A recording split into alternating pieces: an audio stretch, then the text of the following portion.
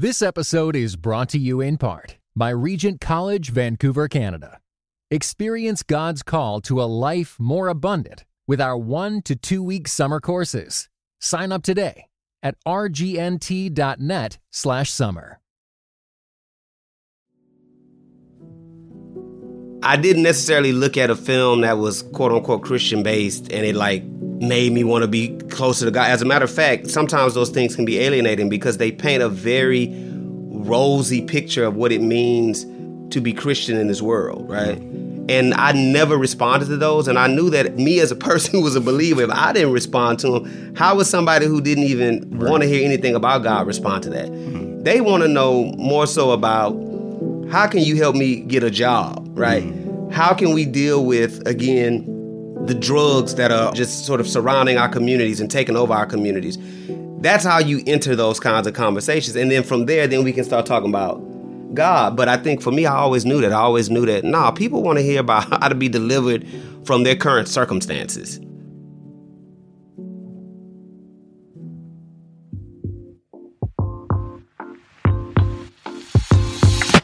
This is Where You're From, an origin story podcast at the intersection of faith and culture that digs into the influences and experiences that shape who we are today. Join us as we gain insight into the Bible's wisdom for all, regardless of where we're from.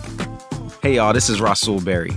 Thanks for joining me on this special Juneteenth edition of Where You're From. I'm looking forward to sharing my conversation with the director of the Voices Juneteenth Faith and Freedom documentary, Yaki Smith. Yaki's films have received worldwide acclaim, screening and winning awards at over 100 film festivals.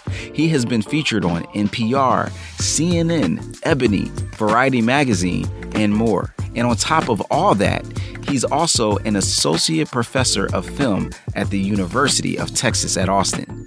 Please join me as I ask Yaki Smith where you're from. Yeah, I always say that I'm from San Antonio, because that's where I grew up and that's the city that I remember the most. But I'm actually from and was born in Fort Leonard Wood, Missouri. And the only reason I was there is because my dad was in the military at the time. And my first memory in terms of being a child that I remember is actually living in Germany. I had a birthday party there. I must have been 5 or 6. I don't even remember how old I was. But I just vividly remember a few things. One, the double Dutch bus. And then the strawberry shortcake that my mom made me. Ah, okay. That's interesting. So we already going international with you. It's never going to be simple with Yaki, right? So, all right, your dad was in the military, so that's why he was in Missouri where you were born. But then shortly after that, found himself, I guess, deployed in Germany. Yeah. My understanding is he was both in Germany and then I think he was in Japan. I can't remember exactly where he was. And then he and my mom got a divorce. How old were you? I actually don't remember. I was very young. I must have been 7. Okay. Because I just remember us being back in San Antonio. Okay. And honestly, I don't have many memories of my father before I was 10. I don't remember him in Germany. I don't remember him, obviously, in Fort Leonard Wood. I do not remember him until maybe I was 9 or 10. So you mentioned you remember 2 things, the double Dutch bus, as you call it, which I guess I call them double-decker buses, but the bus that got the 2 levels on it. Yeah. You remembered that. And then the second thing is the strawberry shortcake that your mom made. Now, it must have been some really good cake because you still remember it. Was she, tell me about your relationship with your mom. Yeah, it's interesting because my mom raised me and my 2 sisters as a single mother because my dad actually went to prison while he was overseas. And once he ended up in prison, my mom was like, I'm not staying here, I'm leaving.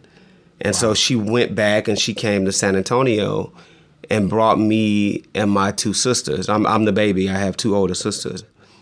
And really from that point on, it was just us.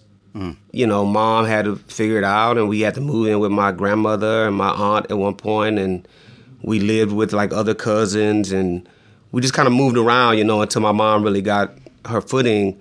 And, she's always been there, working 2 and 3 jobs, always been a supportive parent, always been the one who really pushed my sister and I to be whatever we wanted to be. And even though there were times where I don't think my mom even realized sort of all the potential that lived in her, she made sure that we understood that about ourselves and that we always understood that there was something bigger than what we could see in front of us. And yeah, she pushed us hard. You know, you either were working, you were playing sports, and I wasn't even a sports guy, so I was working, doing extracurricular activities. You know, I was in everything you could think of, you know, the choir, church. I was on the youth praise team. I was in the band at school.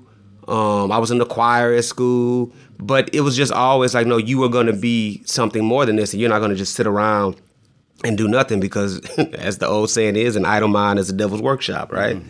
And so she made sure that we didn't have idle minds. It created a really close bond between me, my mom, and my sisters because we were all that we had. Gotcha. So what was it like? What was the dynamic like in terms of you being pushed by your mom? How did your sisters interact? Because you're the only boy in the house. What was that like? Yeah, I mean, I was the baby. And for a while, they did everything for me. I can't even recall. I maybe had 1 or 2 fights in my whole life because I didn't even have to fight. My sisters were like, no, you're not doing nothing to him. You got to go through me first. Mm-hmm. And, that, again, created a very close bond with us. Gotcha. So I don't think I've heard of a scenario where somebody who was deployed found themselves in prison overseas. And I know about, like, there's sometimes military prison, right? And like officers. Was it that kind of situation or was it the actual country? And was it Germany or someplace else? I don't remember exactly where it was, but it was kind of like both. So my dad, now I'm telling you a lot. My dad was selling drugs while he was in the military. Mm-hmm. And so my dad ended up being charged with trafficking drugs across country lines, which again is why my mom was like, I'm coming home. I'm not going to stay here. Right. Because stay here for what? Wow. So what's your earliest memories and feelings towards your dad? Yeah, it's interesting. My earliest memory is literally him one day showing up to our apartment in San Antonio. He stayed either the night or 2 nights.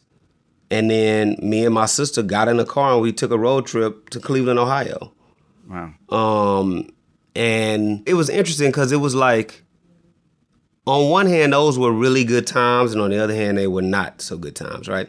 So good times because I was getting an opportunity to really learn more about my dad and spend time with my dad and have an opportunity to just sort of brush up against him in ways that I had not had the opportunity to and learn more about who he was as a person. And, which is complicated because he was both a very gentle and loving father, but he could also be a brute, right? And for the first few months, it was fine. We ended up moving in with my stepmom, who's the mother of my other sister.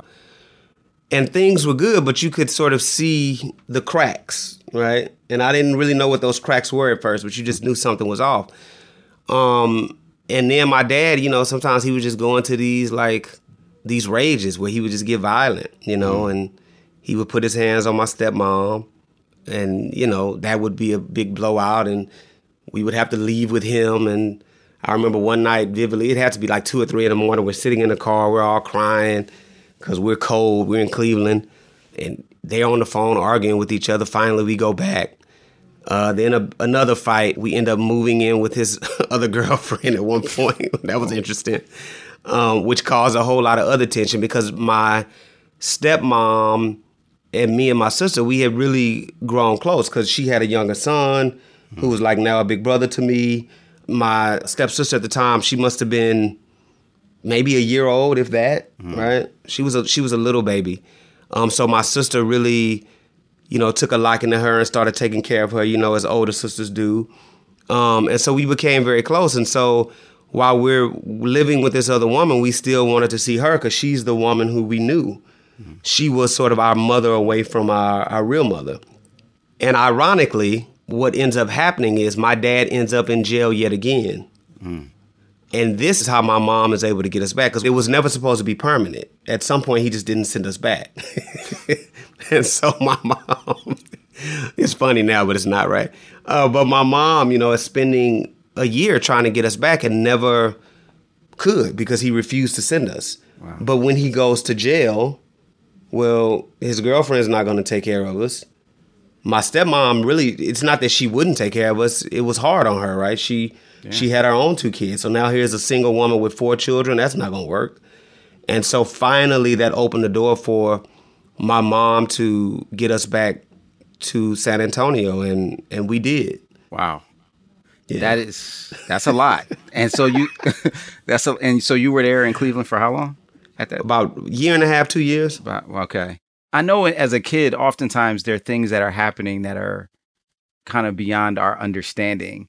And I know sometimes parents shield us from the full brunt and details, especially when it relates to parents. But this was, what was your mom's reaction? And did you realize that this was like, in her estimation, this was reclaiming you from, a kind of a situation that she didn't want to be in, or did she just kind of play it like this was all normal? We knew, right? The one thing my mom never did was she didn't really shelter us from a lot, I'm gonna be honest. Okay. I knew a lot.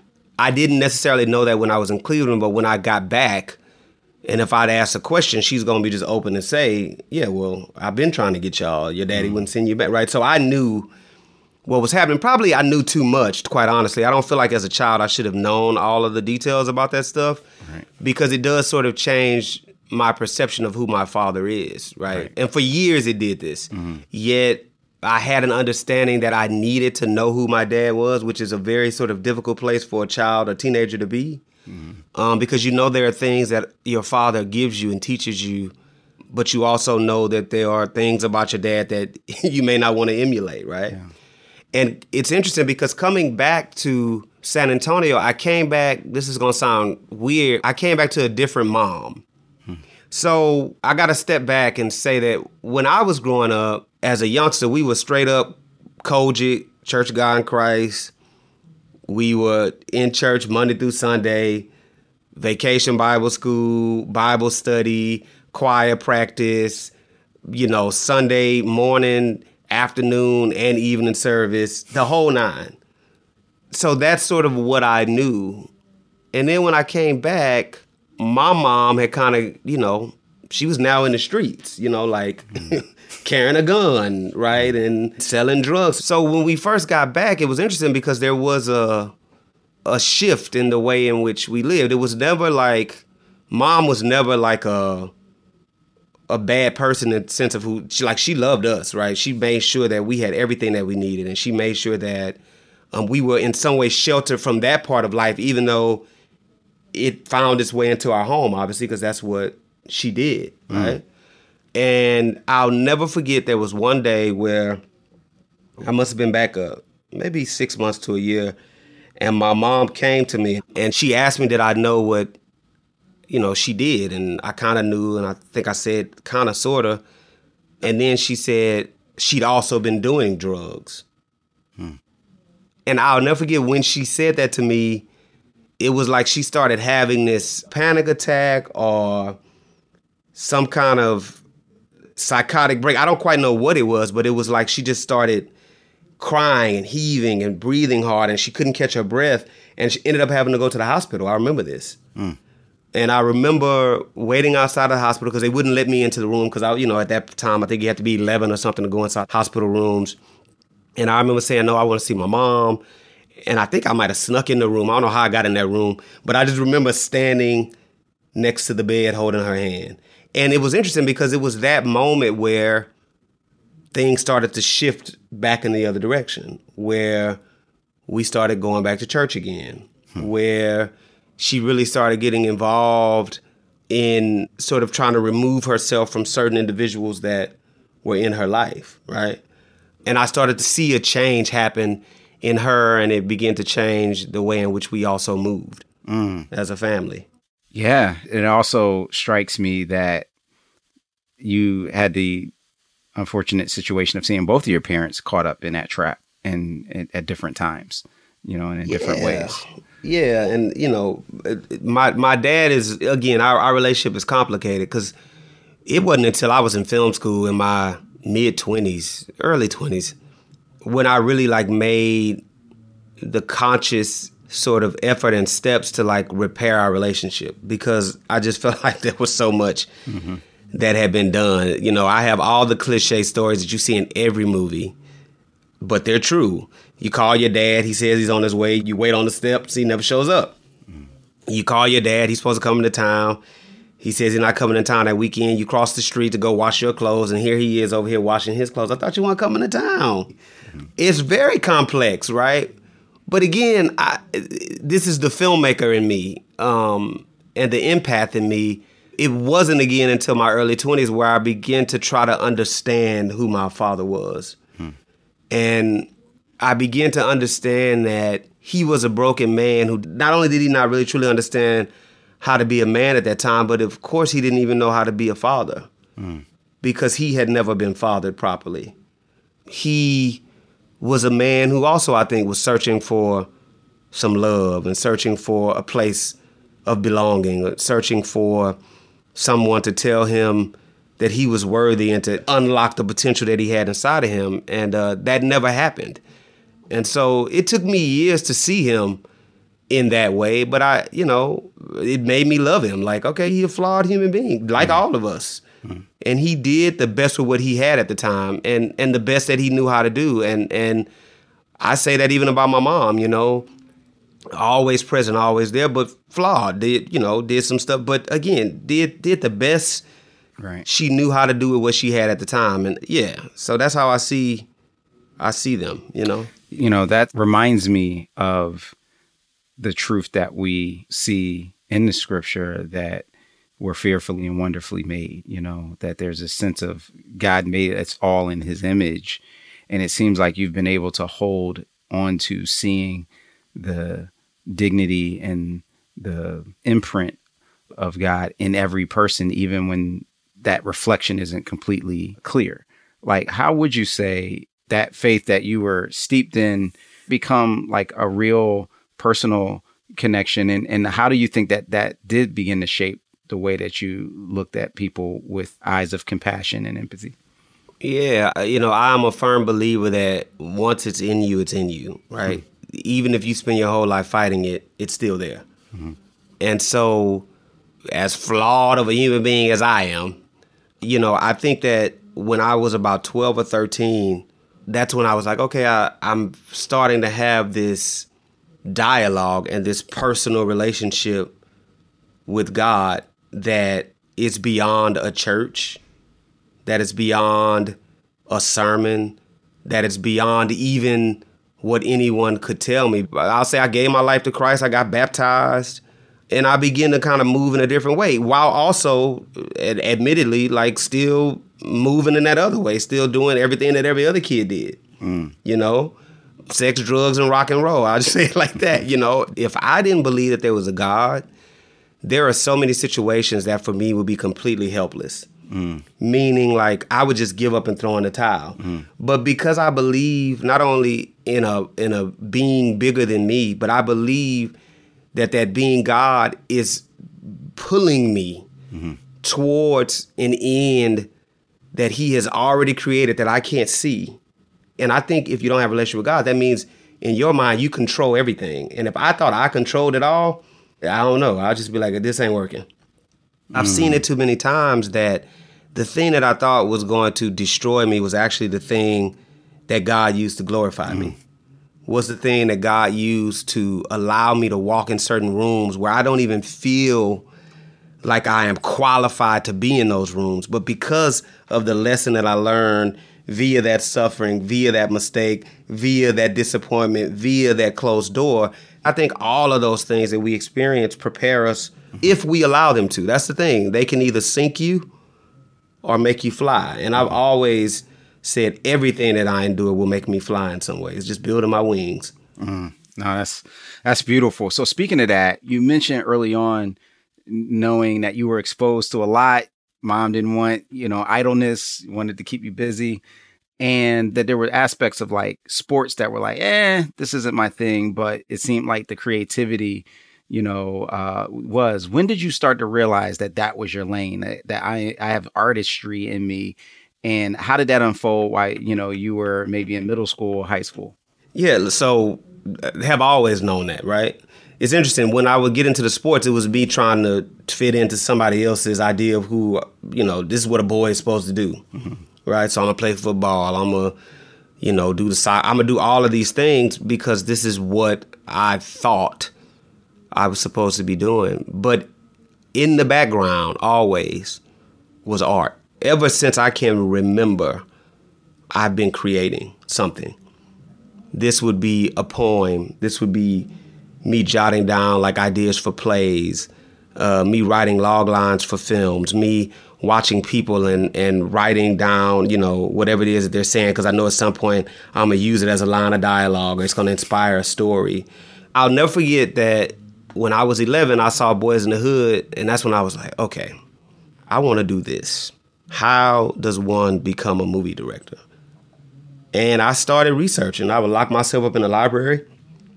I would watch as many movies as I could, because that was the time where you could go in and, you rented your VHSs from the library or whatever for 3 days, and I would take 5 or 6, and on the weekend I would just watch them and like study them. Okay, how do they do that? And what's this shot? And just trying to figure this stuff out and reading about it, and then starting to read about Spike Lee more and understanding who he was, and then again going back and starting to learn about, okay, oh, this is how you write a screenplay. Oh, that thing I've been writing, that's not how you do a play, right? So I started to fill myself up with filmmaking and just a love of film, because I realized that when I saw Boys in the Hood, that there was power in the moving image, that there was the ability to sort of create worlds that were both real and fantastical at the same time.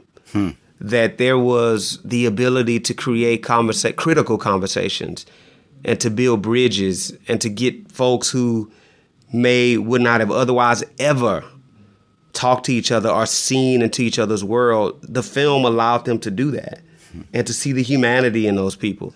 And then I started trying to figure out, okay, where do I get a camera from? And I ended up in a communication arts magnet high school.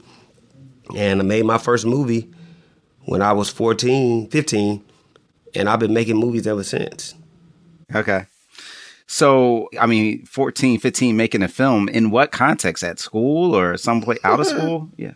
In school. So, I was admitted into this communication arts program, and it was all about like basically broadcast news journalism.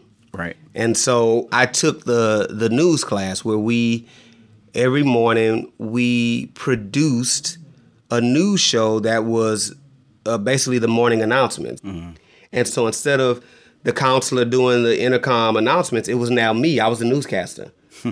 So I'm hey, what's up? This is Shaki. So today, we got a bake sale, cookies 25 cents. Tomorrow is the big game. Make sure you get your tickets, whatever it may be. And so I did that, and it just so happened that the woman who taught the class was actually also the theater teacher.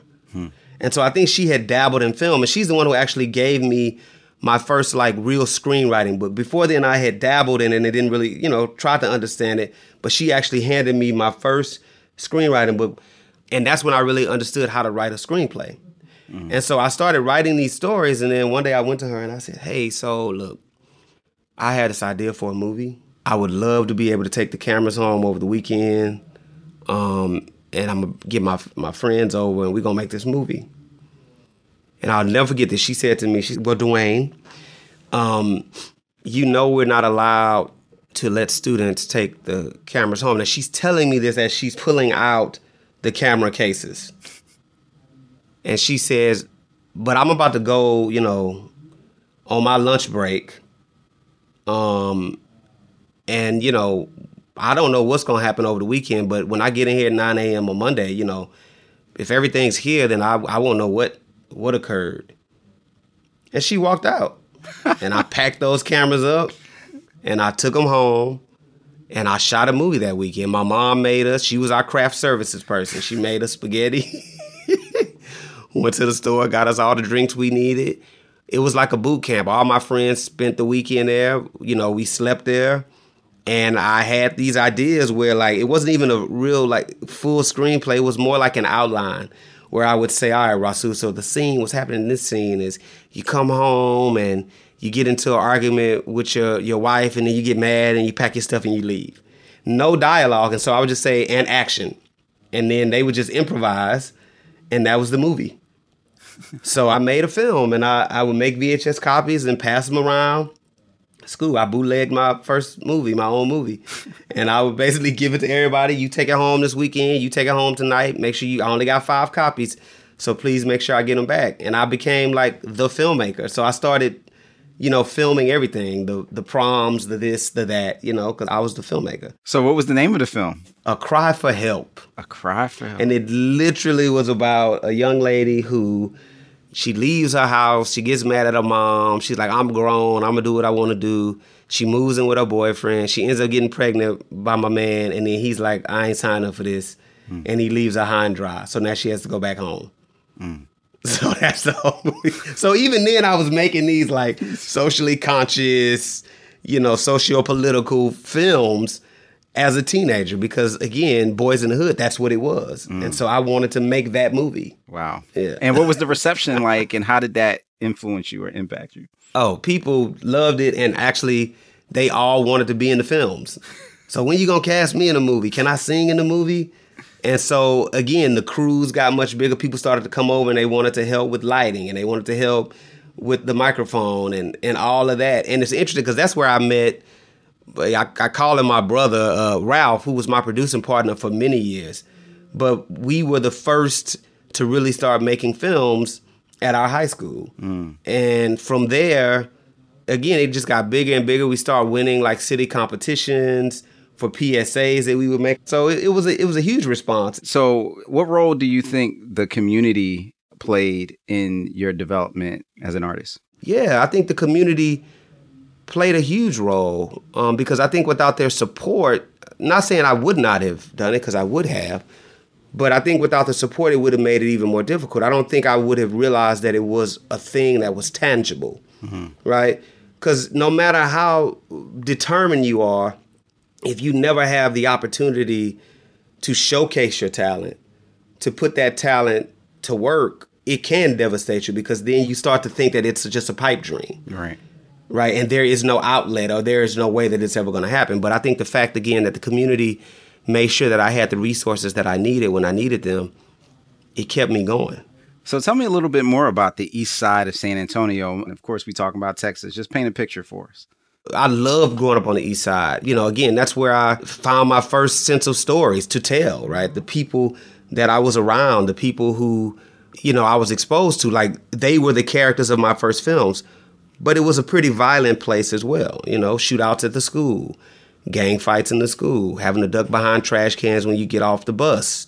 There was an incident, I forget how old I was, but we were all in the house. My cousins actually were visiting from Houston. And we're in the house playing video games or whatever. And you just hear pop, pop, pop, pop, pop, pop, pop, pop. And they're coming across, because we lived in the very front of the projects at that time. And they shoot through the window. The bullet ricochets through the air. It grazes me, actually.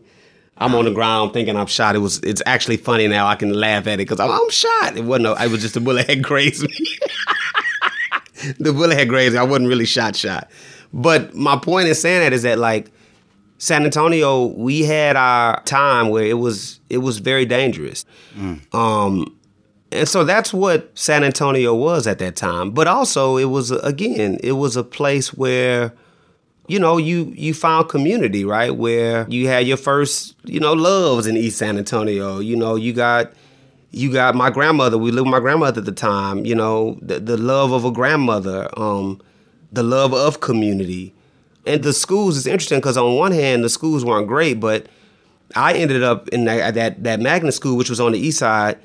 And it was like we were getting a private school education within a public school setting.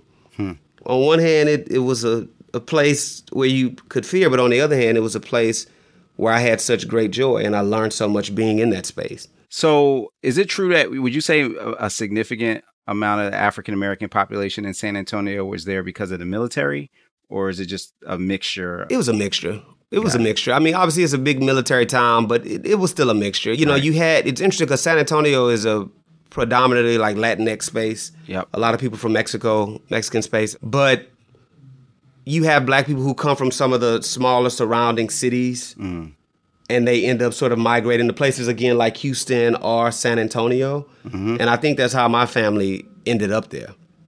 Right. So you start making films in high school. You have the support of this, East San Antonio community. And how did your faith in art intersect? And honestly, I don't know if I was consciously thinking about the ways in which faith and art were integrated at that time. I think I was just making films from the point of view of wanting to save people. And I don't mean save in the sense of church, but save people out of certain circumstances. Right. And free them out of, whatever bondage they found themselves in.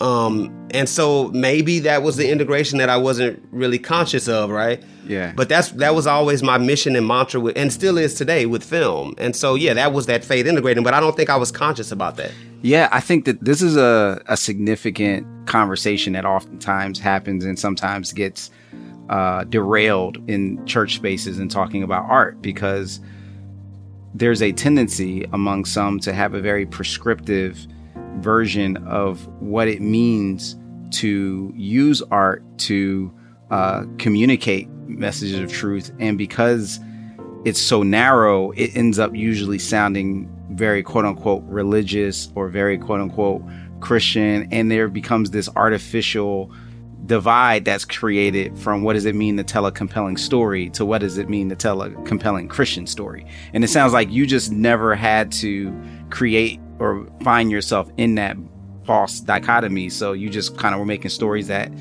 to you, it was all coming out of the same well. Yeah, because I found, to your point, I found those narratives ineffective, honestly. I didn't necessarily look at a film that was quote unquote Christian based and it like made me want to be closer to God. As a matter of fact, sometimes those things can be alienating because they paint a very rosy picture of what it means to be Christian in this world, right?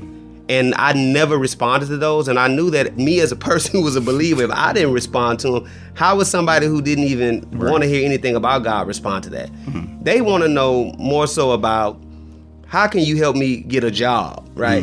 How can we deal with, again, the drugs that are just sort of surrounding our communities and taking over our communities?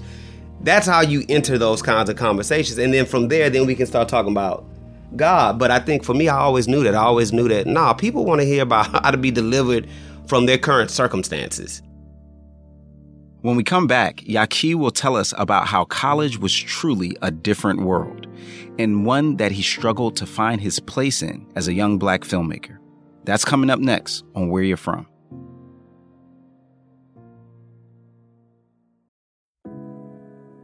This episode is brought to you in part by Pittsburgh Theological Seminary. Pittsburgh Theological Seminary students are grounded in faith and formed in community. PTS students are preparing for ministry with Master of Divinity, Master of Arts, Doctor of Ministry, and certificate programs. Begin your master's or certificate program in person or online. Financial aid is available. Visit pts.edu/admit. Hey y'all, thanks so much for listening to this special Juneteenth episode with Yaqui Smith. If you're enjoying Where You're From, would you take a moment, write a quick review, and give us some stars? Podcast platforms like Apple, YouTube, and Spotify promote highly rated shows. So a one-sentence review of what this episode or show means to you and a quick 5-star rating will help these important stories reach more people. Thank you for your help. Now let's get back into our conversation with Yaqui on Where You're From. So what's the next step for you? Is it college? And if so, how did you decide where you were going to go? Yeah, it is college. And how did I decide where I was going to go is interesting because, of course, once I got the filmmaking bug at 11 and I started really like looking at more of John's work and Spike's work, then, of course, the only 3 places that you should be going is either UCLA, USC, or NYU. And so that's where I wanted to go. And so I actually was accepted into UCLA as an undergrad. I also was accepted into every Texas University because it used to be the 10% rule. Now it's like 7% or 6%. If you're in the top 6% of your class, you're automatically admitted into all Texas universities. And at that time, it was 10%. So I was accepted even here at UT and, all these places. But when we start looking at the financial packages, it was like, man, okay, we'll give you, the first semester fully paid, but after that, it's going to all be loans. And then you're talking about, $15,000 loans a semester or a year. That it was just, we didn't see that. Now, I was still thinking about it, but we just didn't see how that was going to happen.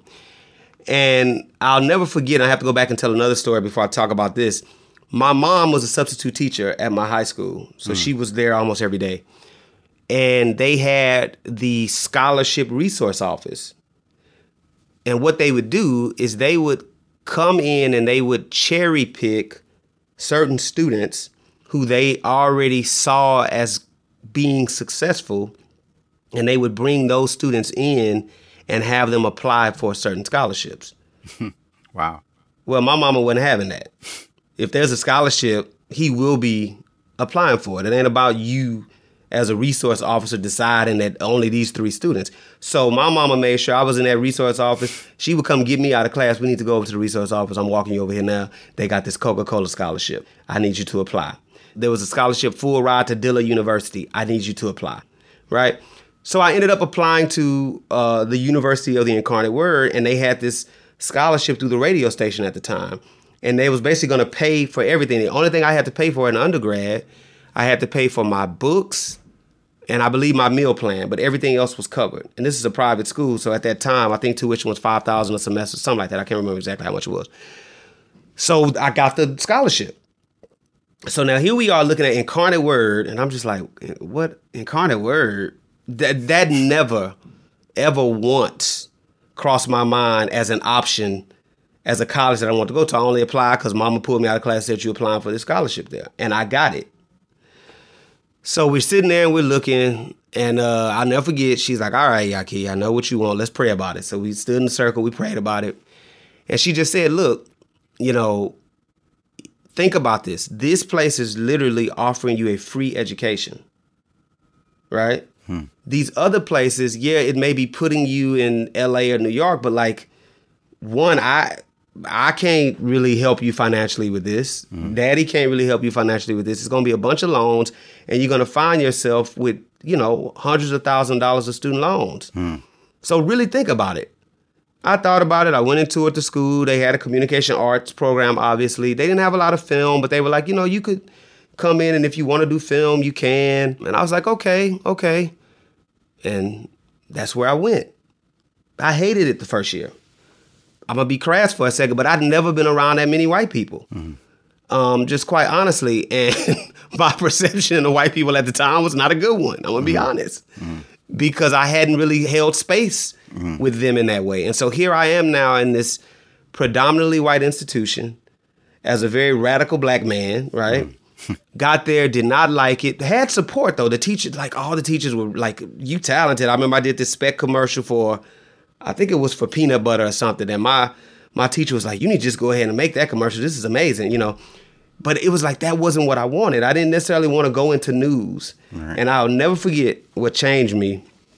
It must have been the second semester of my first year, or maybe the first semester of my second year. They hired a new professor. And so when you get hired at a university, they bring in 3 finalists, right? I've been through this rigmarole several times. You bring in 3 finalists, and each of them have to do a job talk and a teaching demo. And this woman who's become like a godmother to me now, Dora Fitzgerald, never forget, she comes in, she does this lecture, and she's talking about international cinema. She's talking about race in cinema. She went to Columbia. She graduated at the same time that Spike graduated from NYU. So, encyclopedic knowledge of film theory and criticism and the ways in which the moving image not only is put together in terms of its artifice, but also the ways in which it impacts people when they watch it and how you can construct a narrative in a certain way to get a certain impact, right? And I was like, okay, hire her tomorrow. You know what I mean? Because they asked the students, so what did you think? I'm like, that's the woman y'all need to hire, selfishly, because I want to work with her. Right. Next semester, she was there, and she became like my mother at school. She would bring me lunch. Sometimes she'd have, extra Sunday dinner. She'd like, I'll bring you some. And we would sit there, and I became her teaching assistant. And anyway, she's the one who really ushered me through Incarnate Word. So many others did too. I was a McNair scholar. I have to shout them out. Roberta was great. Gabby was great. Kathy was great. All of these people who really made sure that Yaqui was going to be successful in what Yaqui wanted to do.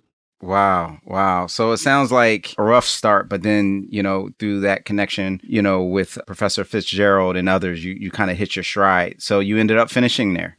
I did. And it's interesting because, like, kind of circling back to something we said earlier, it was really like that utterance from God, like, no, this is where you need to go. And again, you get there and you don't understand it. It makes no sense. But that's sort of how God works. He puts you in these weird places and you're like, what is this? This ain't what I signed up for. But when you stick with it, you realize, no, there's something there. And she was that thing. So yeah, I made maybe 3 or 4 films while I was there because I kept making movies. Me and Ralph kept making movies together because he was working for a local production company at that time. And on the weekends, whenever I had school projects, he was coming and shooting those projects for me. When Fitzgerald started offering these film classes, we were now able to, instead of writing papers, we were able to actually make films as our final projects. Gotcha. And so that's what I just started doing. And I would write the papers for extra credit, but make the films for my main grade. It was maybe my junior year where I was like, okay, I think I want to go to film school, right? I still want to go, even though I'm making films here, I still don't know enough, right? And so I started applying to everywhere again, UCLA, NYU, Columbia, all of them. Visited a lot of those places, didn't necessarily vibe with the place because I felt like some of them were more geared toward like studio filmmaking. And I knew that I wasn't necessarily a studio filmmaker. I didn't want to, just get into the cycle of making the same kind of movie. I wanted to kind of make the movies that I was passionate about. I'm not saying I won't make studio movies now, but I can come at them from a different angle. And so, again, applied to everywhere. UT was one of my spaces. I came to visit it. And when I got here, I just felt a good vibe, like, okay, they're going to teach me how to be a independent filmmaker, right? They're going to teach me that if I don't have the support of, an investor or whatever, that I can maybe go out and raise my own money, or I could learn how to do a lot with the little, which I'm really good at doing. And so that's how I ended up here at UT for grad school. Okay. So you're there and you're still there as a professor. So like, how long was the program and what would you say was like your first big, like legit film? Yeah. The way this program is structured, it's a 3-year program. And while you're here, you make at least, and I have to say at least because you can also get into classes where you make more, but you make at least 4 projects. You make a documentary your first semester, a narrative film your second semester, and then your second and third year, you decide, but these are like more substantial works, but you decide what they're going to be. They can be animation, they can be installation pieces, documentaries, narratives, whatever you want to do. And, my second year, it's time for me to make my pre-thesis, and that's when we're in the height of the war in Iraq, and I'm just watching all of this stuff go down. And I'm starting to hear these stories about, men and women coming back from war completely messed up from PTSD because you're plucking people out of high school, sometimes these suburban high schools where they haven't seen anything, and then literally you putting a gun in their hands and they out there seeing people die next to them. And so I said, I want to make a movie about that. And so my first film that became, a quote unquote big hit is a film called Hope's War about a soldier who comes back from Iraq. And when he comes back, a friendship that he had for a long time, he worked in a store, and the guy who owned the store was Iraqi, and the guy became like a, godfather to him. But when he comes back, he can't see the guy the same because of the trauma of war at that time. And so you see how their relationship is completely fractured because of his time in war. And that film, interestingly enough, quite honestly, I was told, why do you want to make a film about the war while we're in the middle of the war? Like this film, make a short comedy, because 5 to 7 minute comedies, they do well at film festivals. They're crowd pleasers. Make that movie. And again, being me, I was like, no, I'm not making that movie. I'm making this movie. And I made that film. I'll never forget, we shot it in November of 2004. And we ended up on Showtime February of 2005, won the DGA award in November of 2005, screened at the Cannes Film Festival. All of this stuff happened with this one film. Wow. And it's interesting because that film then sort of, I hate to say puts me on the map, but people now start to know who Yaki Smith is in terms of being a filmmaker. And from then, I kept making, these successful shorts. And that leads us to how we met. So about a little over a year ago, Our Daily Bread was looking to make this film Juneteenth and was looking for a director. And I saw Miss Joyce, shout out to Miss Joyce, that shared with me, well, Yaki is a filmmaker. We had created a Juneteenth devotional, and yours really arrested my attention because it talked about the moments of how much Juneteenth meant to you growing up. So I want to just let other people hear that. Like, what was the significance of Juneteenth for you growing up? What do you remember about that time? Yeah, I mean, Juneteenth has always been a day that not only did we celebrate, but we remembered, right? And I say that because we would have our family reunions centered around Juneteenth for a season. Because my uncle, one, believed in several things. One, he believed in family getting together, but he also believed in family legacy. And Juneteenth becomes a part of that legacy. So he would, in many ways, this is a picture of your great-great-grandmother, and your great-great-great-grandmother was Native American. And, so we understood our family lineage because of him, because he wanted us to know.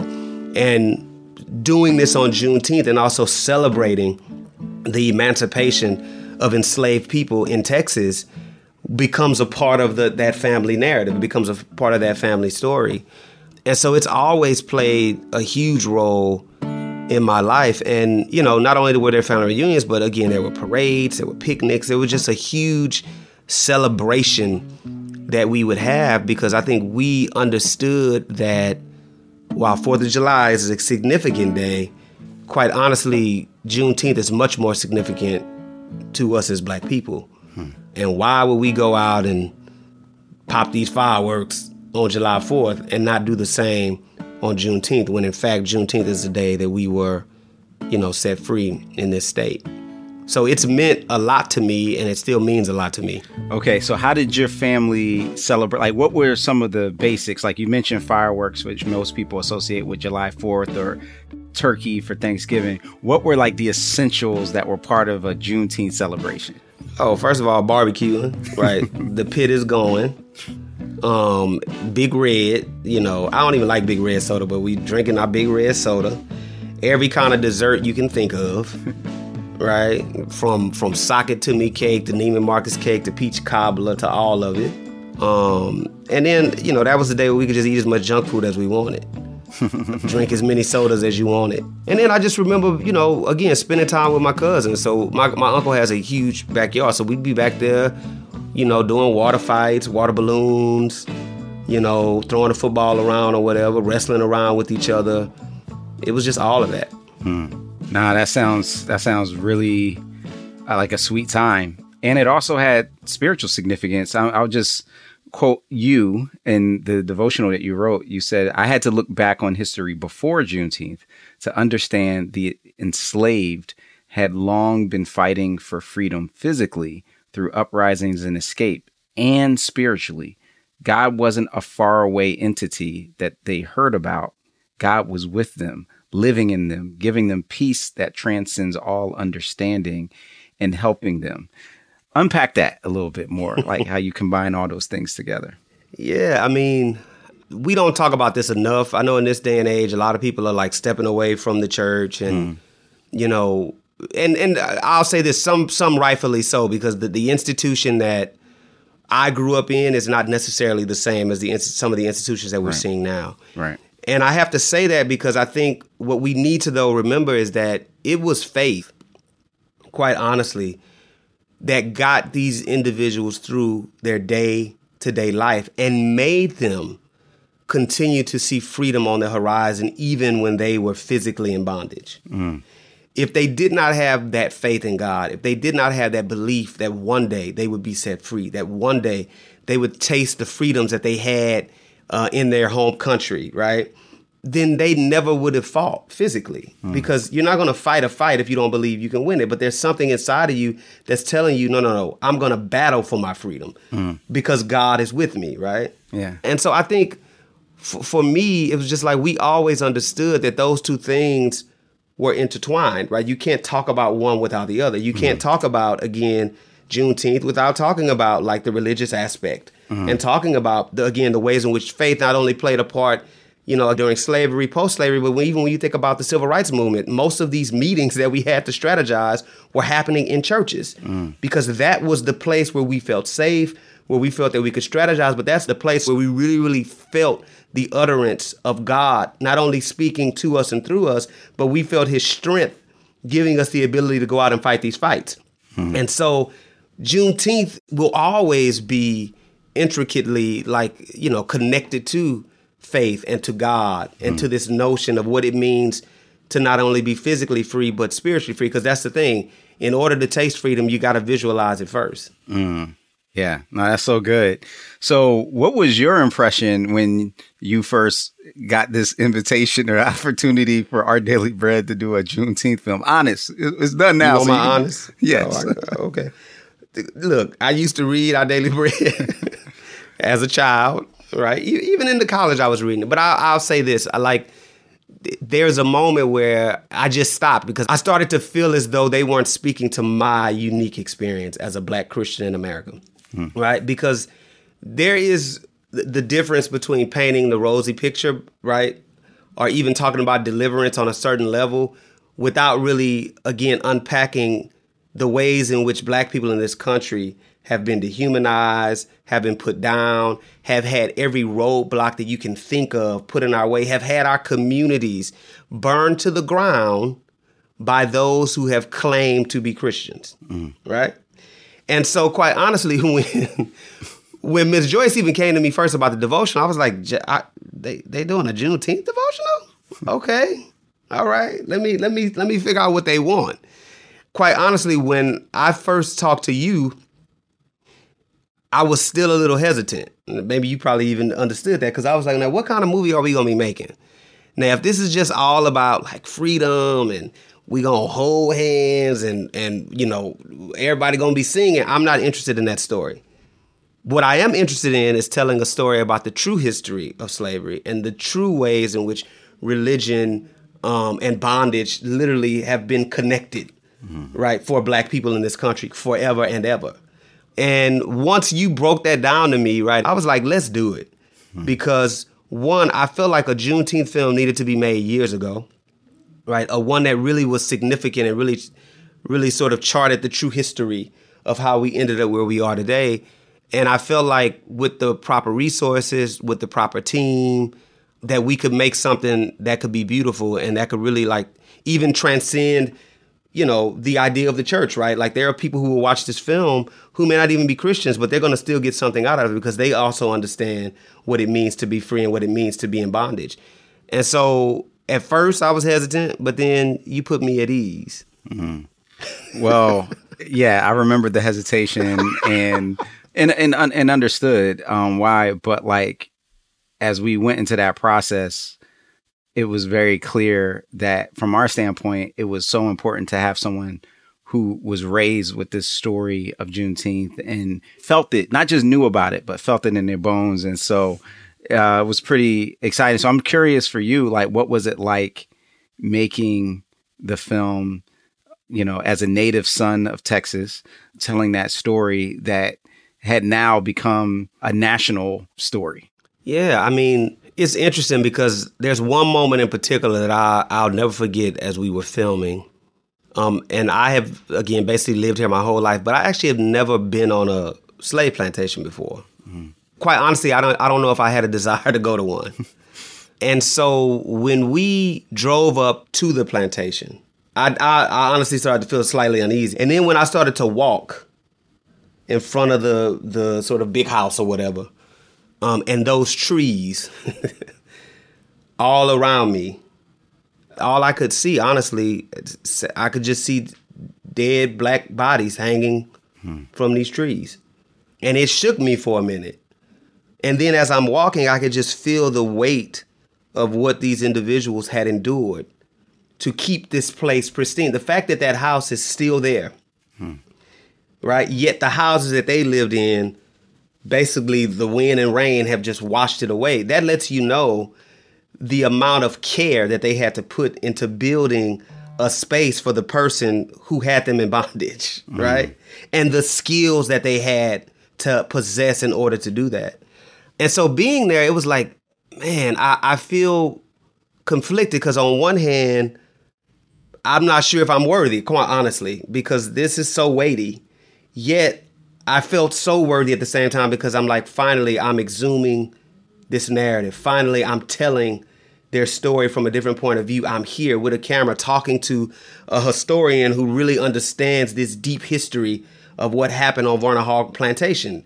And because on one hand, I went in, as I do with every project, slightly afraid because I wanted to make sure that I was honoring not only those who were enslaved, but honoring even my people today, that I'm telling a story that Texans could be proud of, that when they watched it, they understood that we had done thorough research and that we had taken our time and put in great care to tell a story that would honor them, that would honor their ancestors. And again, that would exhume these histories that in many ways have been misrepresented for many years. So, yeah, I mean, I had so many emotions going into it, but I'm so glad that I answered the call because this film has impacted me in ways that I didn't think that it would. Even watching it, going to the festivals and watching it over and over again, I'm like, we did a good job on this, right? And I don't mean good job in terms of it looks beautiful and I think it's very artistic, but we told this story very thoroughly, right? And we told the ugly truth at times. And the fact that we were able to do that, it makes me just very proud to have played a part in making it happen. Yeah, I can share that sentiment with you and feeling that sense of pride and just wanting to get the story right. And I think it was for me when we were invited to the Dallas International Film Festival, a festival in which you've won an award actually for Wolf. And then they wanted us to be screened first because that was like the start to the festival. That was like a unique sense of joy for me because it's like that's Texans saying we want to celebrate and exalt this film. I'm curious about what's it been like to hear the individual or personal reception or feedback to the film? Yeah, it's interesting because being, for example, when we had that party for Miss Opal Lee and having the opportunity to talk to her granddaughters and her daughters and her nieces, that means a lot because they feel as though we've not only just honored her, but again, we've honored the people of Texas and that we've made them proud. And hearing that sentiment, not only there, but then being in Milwaukee and finding out that they have one of the largest Juneteenth celebrations in the country, which I had no idea. The one woman who started their celebrations, I think 52 years ago, she comes up to me and she says, I learned some stuff today. She said, I thought I knew everything about Juneteenth, but you taught me some stuff today. Right? That means a lot because it means that we took our time. And even though it was a fast shoot, we still were thorough and we made sure that we hit all of the right notes to tell a very well-rounded and multidimensional story. And to hear that people are receiving it in that way, again, it means the world. Yeah, no, that's great. So I'm kind of curious for you, like as someone who grew up with this story and those who might be listening that are not from Texas, like what do you want people to think about, to reflect on and even, celebrate, when Juneteenth comes around? Yeah, I mean, first, I want people to really step back and understand what it means to be in bondage or what it meant. Because I think that's important because Juneteenth really has no significance unless you actually know, as you say, well, what were they freed from? Right. And so I think if nothing else, first and foremost, when people watch the film, we teach you some history there, but I want you to go back and really research more of this history. So again, you understand what your people endured, or what your people made my people endure, right? Right. I really want you to understand that, right? And to go back and become a student of this holiday, not just go out and get a T-shirt, not just go to the parade, not just come in and watch the film and then walk away, unchanged. No. I want you to really go out, and I want to send you on a journey of discovery for yourself. I hope you will go and visit that plantation. I hope you will go down and find Sharon and learn more information from her, right? Because there's so much, obviously, that we couldn't get in the film. So I want that. I also, I want people to understand how resilient Black people had to be in order to survive after slavery. The fact that Jackie Yates, right, goes into Houston and literally starts a whole community, schools, churches, businesses, all of these things as a former slave. Mm-hmm. That's resilient, right? That's somebody who understood that they had the power to create the world that they wanted to see within them. It was always residing in them. They just needed to be set free to do it. Mm-hmm. And I hope that when people leave the film, that they understand that anything that they want to do, that they can make it happen. You just got to be resilient. You got to work for it, and you got to fight against all of the powers that are coming against you, because so many things will start to come against. I really want anyone who's a school teacher, K through 12. I know we want this in universities, but I want them to see this film and then go back to their school districts and say, we have to find a way to get this movie in our classrooms. This film, a piece like this, is critical during this time, because it is so critical that students begin to learn this history early on. That's a good word. So speaking of the next generation and fathers teaching sons, you're now a father. I am. Tell me a little bit about that and who you had the opportunity to father. Man, it's interesting, because I never, and he's going to hear this when he grows up, but I'll tell him anyway, I never wanted kids. Mm-hmm. So me and Michaela, my wife, we've been together 23 years, married 18. He's 7. So that lets you know how long we waited, because he was unexpected. And now I can't honestly imagine my life without him, because he is such a reflection of me. He is such a sponge, right? And I just love being able to impart all these things on him. Like, for example, where you want to go for spring break? Most kids, they want to go to Disney World. I told him wherever he wants to go. He wants to go to Atlanta, where we went. Just got back, because he wants to visit Martin Luther King's crypt. He wants to visit the museum. He wants to know where he works, right? His church. And he wanted to see his house. And so we spent majority of our time doing that in Atlanta. Wow. At 7 years old, because that's what he wants. And he already has a desire to learn about Black history. And yeah, man, it's been amazing. It's challenging too, right? Because, I direct television, so sometimes I'm gone for 2 months. I'm living in New Orleans, I'm in Atlanta, wherever it may be. And that gets difficult, right? Because me and the wife, we're a partnership, we do things together, but sometimes, she has to take on more of that burden. And so it does get a little difficult, but we found a workaround that works for us. I think he's also, as Ernest Dickinson said this to me, kids bring blessings, and he's right. Because I thought having a kid would actually stop me from being able to have these opportunities, that I wouldn't be able to direct TV, that I wouldn't have the time to make another feature, that I wouldn't be making a Juneteenth film. How am I going to do that, right? But quite honestly, every time I see him, and when I say to him, you can be whatever you want to be, you just have to work hard, it reminds me of the same thing. That, yeah, it might get difficult, and some things have to be maneuvered, and you may not be able to, do it the way that you did it 10 years ago. But guess what? It can be done if you want it. And there's no way that I can look him in his eyes at night and tell him that, and then I turn around and stop doing what it is that I know I've been put on the earth to do. So it's been great, man. And I'm learning, right? Because again, I didn't really have my father in my life. So that was another one of my sort of hesitations, right? That I was like, I don't even know if I know how to be a daddy. And so it's a learning curve. You learn every day, you mess up, but he teaches me. Got it. So You mentioned briefly that you did re-engage with your father in your 20s later on in life.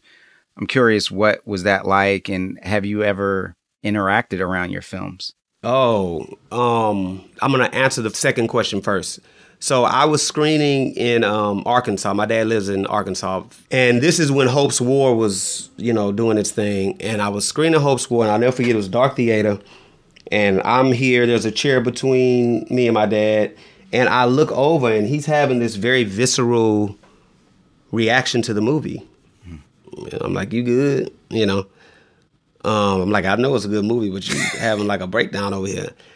And that might have been the first time I heard this story. And maybe, I wasn't even conscious of it. My dad's brother was in Vietnam, and he came back with PTSD, and he goes on local TV as they're doing the news, and he commits suicide. And my film culminates, it ends with the tragic suicide of this soldier in front of this man who was like a father figure to him. And my dad is like, did you even know that? And I'm like, no, I don't think I'd heard that story. And he was just like, the fact that you made a film in some ways about my brother's struggle, has really sort of, again, let me know that you're working on another level, right? You're dealing with something that is even beyond yourself. And since then, he's come to, like, whenever I'm in Little Rock or if he's here in San Antonio or whatever and I'm screening something, he'll come because he loves seeing my work. He loves, like, that's my son, he did that. And it's interesting because I think our relationship has just evolved. We don't, like, talk every day. I may only talk to my dad every few months. We may text more than we talk. But I think that the conversation that we had when I was there actually screening that, that's the first time I really ever said to him, like, look, it was hard, and I've held this resentment towards you. And my dad, in his own way, he doesn't know how to apologize. He'll say something like, yeah, I know, and I understand that that's him sort of receiving what it is that I'm saying. I wrote an op-ed, it must have been 2018, and I think the title was, How Do You Become a Father If You Never Had One? And I talked very explicitly about my relationship with my son and also about my relationship with my father. And I'll never forget, he called me in the middle of the night because it came out online before it went to print. So it was like Sunday morning, like 4 a.m. he calls me. And he's crying on the phone, and he's basically like, again, in his own way, I apologize for, all of the ways in which I've neglected being a father. And he's like, it was really hard. I don't think my dad he doesn't even know who his father is. So he never met his dad. And then, his big brother became like a quasi-father to him. That's how he ended up in the military and all that. And then his brother, offs himself. And so it's, again, our relationship it ain't like we buddy, but again, I understand him more. And I think we can now talk on the phone. We can now text with each other, and we can now be civil around each other. This is something that I learned a long time ago. I think I probably learned it in my early 20s. When you hold resentment against somebody, you're really holding yourself back. Because that person may have moved on. That person may have, forgotten about the thing they did for you, but you still upset about a thing that's causing a cancer in your own body. And so I had to release him in order to release myself. As you told that story, I just got chills because you told the truth about the pain and the past. And that telling the truth, that truth telling opened the door for a type of transformation of the offender's heart, which previously hadn't been there. But even when those two things happen, what do you decide to do with all of that in that moment changes everything. And you decided to forgive and therefore to free yourself. Yeah. Like, do you see a connection with that in Juneteenth? I do. I mean, it's vitally important for us as Black people in this country to understand something. Like, we have been wronged, right? We are still being wronged. But hatred does not lead to solutions. It does not lead to strategy. You can't fight a situation if all of you is angry, right?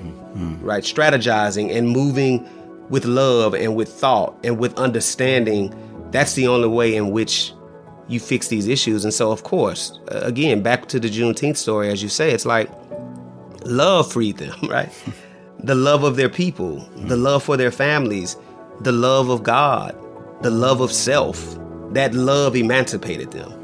Because without that love, they would have just been bitter and then going around killing everybody they could find. And that was not what they wanted. They just wanted to live and be free. And you can only get to that place out of a place of love, because love leads you towards that direction.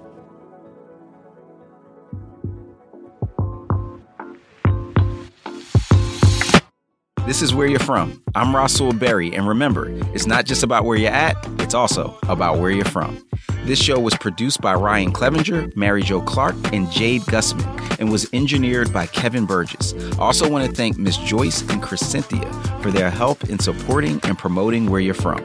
Thanks, y'all, and happy Juneteenth. Where You're From is part of the Voices collection from Our Daily Bread Ministries. This episode was brought to you in part by the Lord of Spirits podcast. Many Christians yearn to break free of the influence of secular materialism and to understand the union of the seen and unseen worlds as made by God. What is the spiritual world like? Tune in wherever you get your podcasts.